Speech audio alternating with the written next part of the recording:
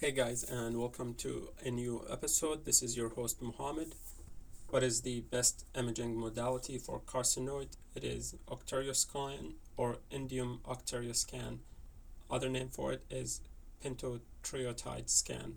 We can use MIBG, I-123 MIBG, but this is less sensitive again. For carcinoid, we use octarioscan, which is indium octarioscan or pentotriotide. Images of choice for gastronoma, it is indium octariotide. Mechanism of thallium. Thallium behaves like a potassium analog, so it is actively transported using the sodium-potassium transporter, which requires ATP, such as thallium is a marker for living cells. If there is increased activity, such as inflammation, there would be increased thallium uptake.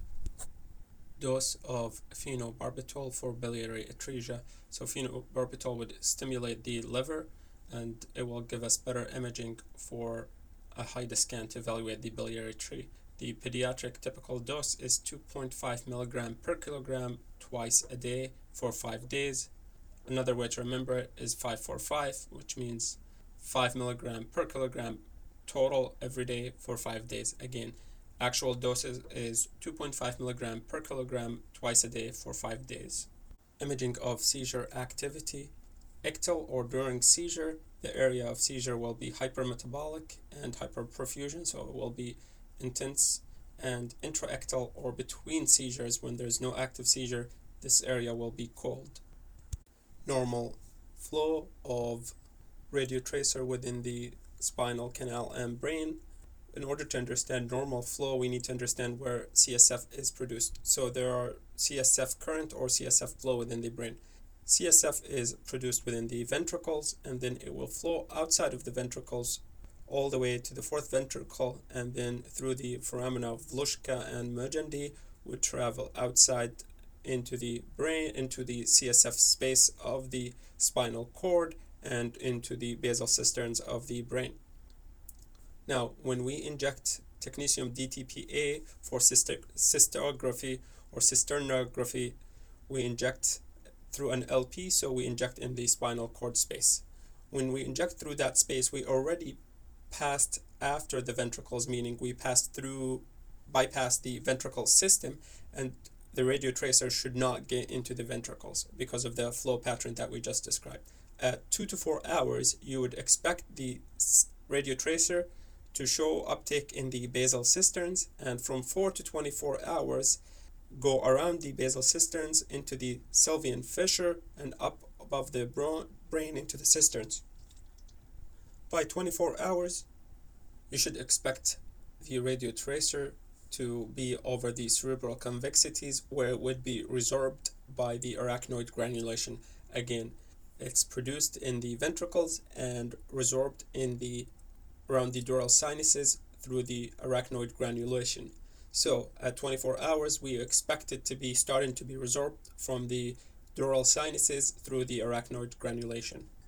If you have any disruption of this pathway, so if there is a hemorrhage that caused arachnoid granulation atrophy or calcification, then you would expect the radiotracer to linger within the brain past 24 hours. And then if there's severe obstruction and severe disruption of CSF flow pattern, you might actually even see it in the ventricle, but this is not the normal pathway.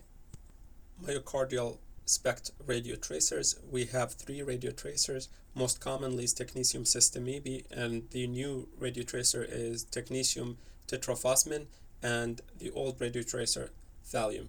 We'll start with thallium because we just talked about it. Thallium, we said, is a potassium analog, so it will be taken into the cell through active transport using the sodium-potassium transporter, and then it will redistribute just as potassium would through the body. The redistribution rate would depend on blood flow rate. So if there is poor perfusion, then there would be delayed washout in the heart. Tetraphosmin is the newest agent that we talked about. It crosses through passive diffusion and passes into the mitochondria just like systemibi scan. Key thing and key difference from systemibi is it is cleared from the liver rapidly, and so there is less chance for hepatic uptake. There is no redistribution because it gets stuck in the mitochondria. The systemibi, we talked about it previously, passive transported into the mitochondria, and then it gets stuck and does not redistribute. This fact might be counterintuitive, but I will try to explain it. The role of obesity or fat on SUV uptake values of PET CT scan. Well, fat is not muscle, so it's not going to take up glucose because it will store fat. Because of that, a fat individual will have higher SVU value in the areas that would take up the tracer, because when we dose them based on the weight. So, radiotracer is not uptaken by fat, means there is more radiotracer in the blood pool. If there is more radiotracer in the blood pool, that means more radiotracer would go into active cells, and so we'll get higher SUV values in obese individuals. Another interesting fact that can easily be asked, which radiotracers are or demonstrate increased uptake in meningioma, octreotide and technetium MDP. Again, octreotide or indium octreotide and technetium MDP demonstrate increased uptake in meningiomas. Another fun fact, they will show you bone scan using MDP radiotracer, and the kidney is much brighter than the adjacent lumbar spine. We said MDP is typically a radiotracer for bone, but when we see the kidney or the cortex of the kidney brighter or hotter than adjacent spine or lumbar spine, then this would be consistent for hemochromatosis. Again, if the renal uptake of MDP is hotter than the bone, then this is consistent with hemochromatosis. How to minimize brown fat FDG uptake in PET scan. One, we can keep the room warm because brown fat function in keeping us warm. So if the room is warm, we have less activation of brown fat. Second thing is to use a beta blocker or benzodiazepine will inhibit brown fat metabolism, and so it will decrease uptake of glucose or FDG in PET study. Again, to minimize brown fat uptake, we warm up the room or use a beta blocker or benzodiazepine. Thyroid disorder with iodine uptake pattern. Now, in Graves' disease, we see diffuse increased uptake because Graves' disease is autoimmune activation, so the entire thyroid is activated. Additionally, we're able to visualize the isthmus because of diffuse activation in Graves' disease. In toxic multinodular goiter, as the name sounds, there is multinodular, so there is heterogeneous activation. We'll have hot nodules in a setting of a cold background thyroid. We have cold background because of increased thyroid hormone, which tells the body to shut down the normally functioning thyroid tissue, except the nodules that do not listen to the autoregulation will have increased uptake. In non-toxic multinodular goiter, there would be heterogeneous uptake, but the radiotracer uptake typically less than 50%, again because it's not toxic. In toxic, the radiotracer uptake is greater than 50%. In Hashimoto thyroiditis, we said that's an inflammatory response that will have overactivation and then underactivation. So it depends on the phase of Hashimoto disease, the uptake will change. And finally, in subacute thyroiditis, this is over release of thyroid hormone because of a viral infection. And so we will have decreased radiotracer uptake because the body is already decreasing the activity of the thyroid gland because we're releasing more thyroid hormone. To summarize, in subacute thyroiditis, we have decreased radiotracer uptake with increased thyroid hormone in the body. In Hashimoto's disease, it depends on the phase. In non-toxic goiter, we'll have increased uptake, but the uptake is less than 50%. In toxic multinodular goiter, we have hot nodules with increased radiotracer uptake greater than 50%. And finally, in Graves' disease, we have diffuse activation of the entire thyroid, including the isthmus. Properties of yttrium-90. This is a beta emitter. Total penetration within the tissue is approximately 11 millimeter, and then since this is a beta emitter, it will destroy the cells because it's a high energy emitter.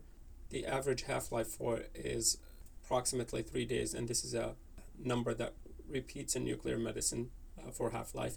So 3 days of a half-life, if we want to understand the activity period, so it's 4 half-life, so about approximately 12 days of activity within the body. What's unique about it is it requires free radical to kill the cells. And so we need not to completely obstruct flow, but rather allow some flow to get in, which will activate radical. Radiation dose from treatment ranges between 100 to 1,000 grays, and you need at least 70 gray for success. For shunt fraction, if there is greater than 20% shunt fraction between the liver and the lung, then the treatment or YN90 treatment is contraindicated. How is shunt volume is measured? Prior to the day of treatment, we bring in the patient for what we call shunt fraction study or mapping study, and we inject technetium MAA to the area of the liver that we want to treat. And then we go and image the patient in nuclear medicine and look for the shunt fraction. Ideally, we want the shunt fraction of Tech MAA to be less than 10% from the liver value. If it is greater than 20%, Y90 treatment is contraindicated. Dosing of I-131 post-thyroidectomy for cancer.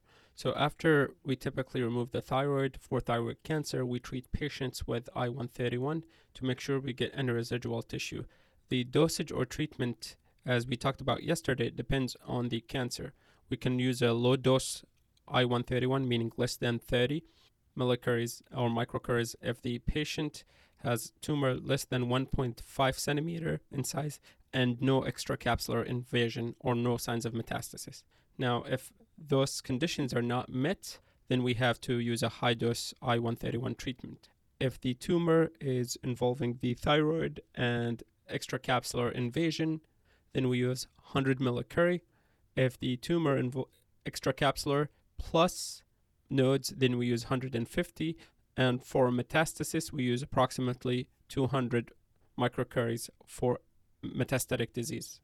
On normal PET CT scan, which structure we typically see, so on a non-cardiac PET scan, it is okay to see radiotracer activity in the left ventricle, but not in the right. If we see it in the right, we need to consider pathology, which would play a role in right ventricular hypertrophy.